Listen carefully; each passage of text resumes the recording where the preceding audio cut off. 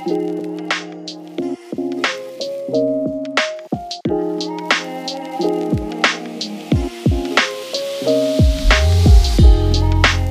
and welcome to Challenging Silence, a podcast by Women's Health in Women's Hands Community Health Center. We are back again to have much needed discussions about topics related to female genital mutilation or cutting with survivors, advocates, and community members. We're your hosts, Tamilola and Sauda.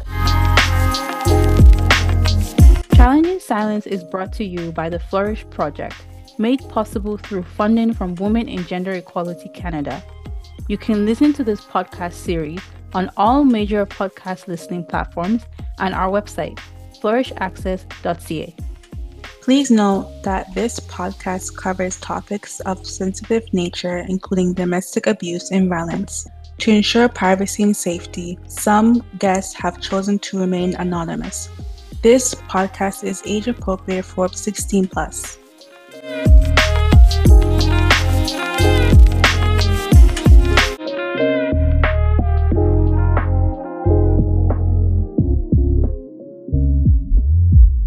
Welcome to another episode of Challenging Silence, where we discuss important topics and have meaningful conversations. Today, we will talk about why it's important to see things from different points of view when it comes to FGMC survivors. We encourage people to focus on the strengths of FGMC survivors while also looking at the serious harm and problems that can come from seeing them as victims. This is a topic we need to pay attention to because it's about the experiences, strengths, and efforts for change in the lives of those impacted by FGMC, and we will be presenting it through 5 main points. Addressing the experiences of survivors of female genital mutilation or cutting from different perspectives is crucial for several reasons. Number 1. Cultural sensitivity. FGMC is often deeply rooted in cultural practices, and understanding these nuances is essential to approach survivors with cultural sensitivity. Different communities may have varying beliefs, values, and reasons for practicing FGMC, and a one-size-fits-all approach may not be effective. Number 2. Trauma-informed care. Survivors of FGMC have experienced physical and psychological trauma. Recognizing and understanding the individuality of their experiences helps in providing trauma-informed care. Trauma manifests differently in each person, and tailoring support to each survivor's unique needs is vital. Number 3. Human rights and dignity. Recognizing and respecting the human rights and dignity of survivors is fundamental. A diverse perspective helps ensure that interventions and support systems uphold these principles and avoid perpetuating harmful stereotypes or stigmatization. Number 4. Intersectionality. FGMC survivors may belong to diverse demographic groups, including different genders, ages, socioeconomic backgrounds, and educational levels. Considering intersectionality ensures that the unique challenges faced by individuals at the crossroads of multiple identities are acknowledged and addressed. Another point to note is that strength-based is essential for promoting the well-being and empowerment of FGMC survivors. Number 1. Empowerment. Focusing on survivors' strengths help empower them by recognizing their resilience, courage, and coping mechanisms. This approach encourages survivors to take an active role in their healing process and reclaim control over their lives. Number 2. Cultural competence. A strength-based approach involves understanding and appreciating the cultural context of survivors. It acknowledges the strength derived from cultural identity and community ties, enabling them more effective interventions that align with survivors' values and beliefs. Number 3. Building resilience. Recognizing and building upon the strengths of survivors contributes to their resilience. This can include emphasizing their skills, talents, and support systems that existed before and after the traumatic experience, fostering a sense of agency and self-efficacy. Number 4. Holistic well-being. Instead of solely focusing on the negative aspects of the survivor's experience, a strength-based approach considers the whole person. This includes their skills, aspirations, and potential for growth, promoting a more holistic and positive outlook on their well-being. In summary, considering different perspectives and adopting a strength-based approach is vital for providing comprehensive and cultural competent support to FGMC survivors.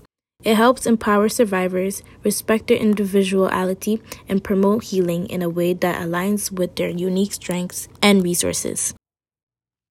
Next, we want to highlight that maintaining a victim mindset when addressing FGMC survivors can pose several challenges and potential harms.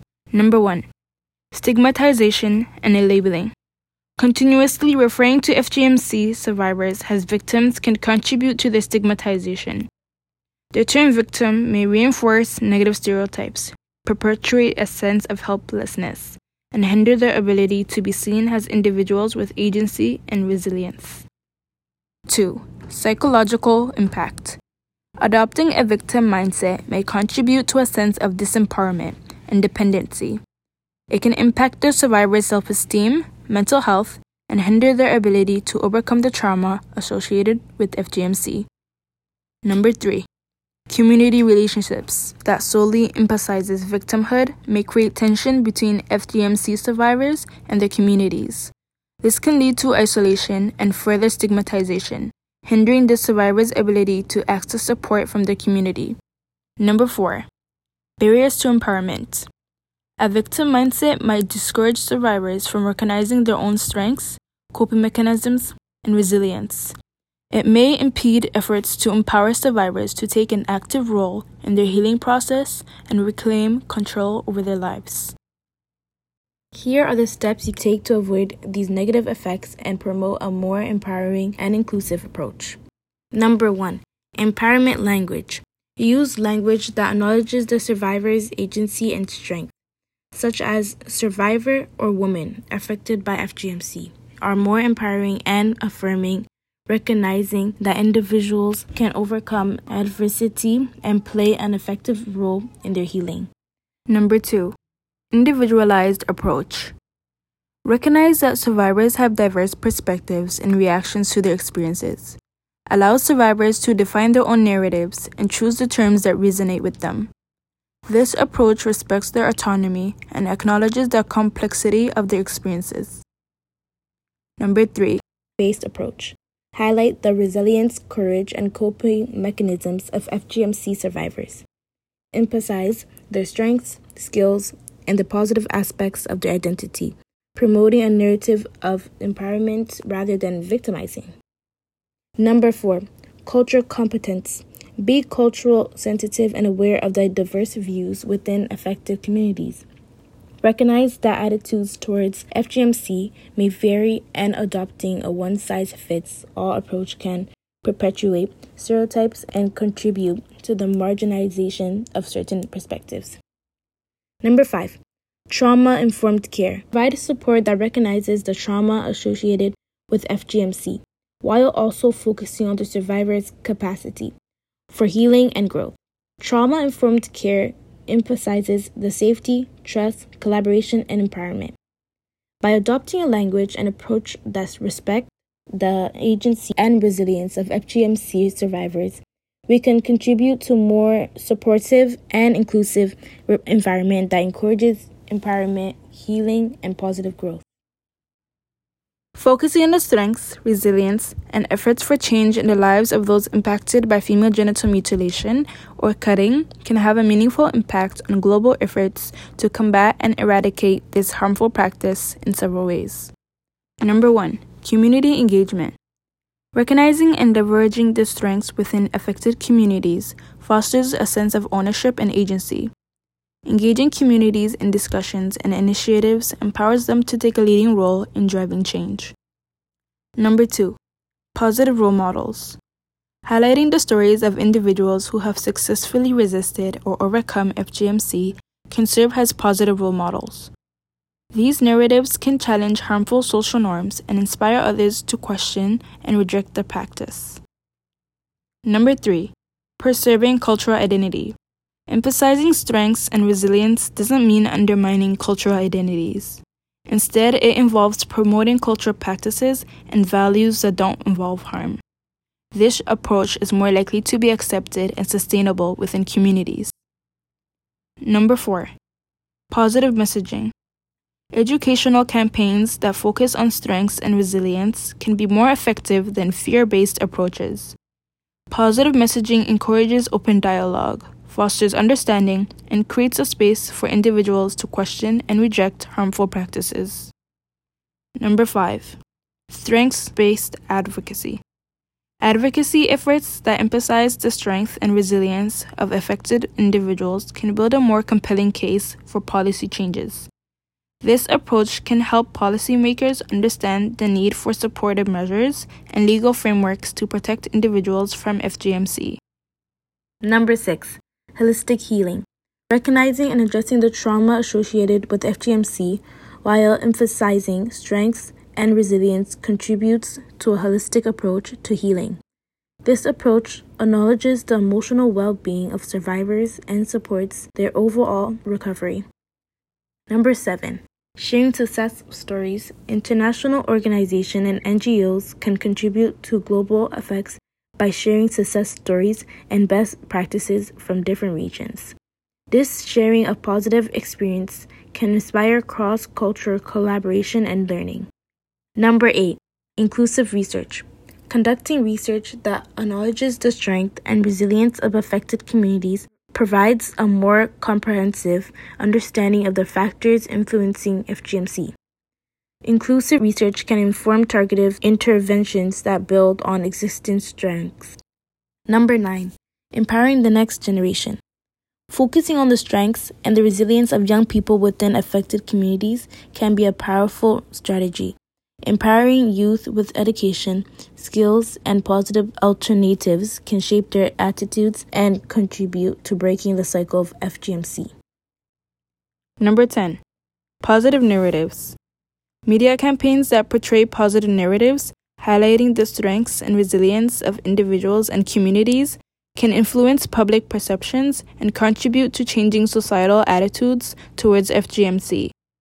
In summary, a strength-based approach in addressing FGMC contributes to more effective, culturally sensitive, and sustainable efforts to combat and eradicate the practice. By recognizing and building on the strengths within communities, we can foster positive change and empower individuals to reject harmful traditions. We embarked on a journey to explore the complex but critical topic of FGMC survivors' perspectives. We also encourage adopting a strength-based approach, highlighting the resilience and empowerment that can emerge from within FGMC survivors. Simultaneously, we delved into the significant harm and challenges that arise from perpetuating a victim mindset. The discussion revealed that seeing things from multiple angles is vital in addressing FGMC, as it offers us a deeper understanding of the experiences, strengths, and aspirations of those impacted. This understanding is pivotal in shaping our efforts for change and supporting the well-being of FGMC survivors. As we wrap up this episode, we hope it has shed light on the importance of empathy, compassion, and advocacy in the lives of those affected by FGMC. Remember, change begins with understanding, and through our collective efforts, we can contribute to a world where the experiences and strengths of FGMC survivors are acknowledged and celebrated.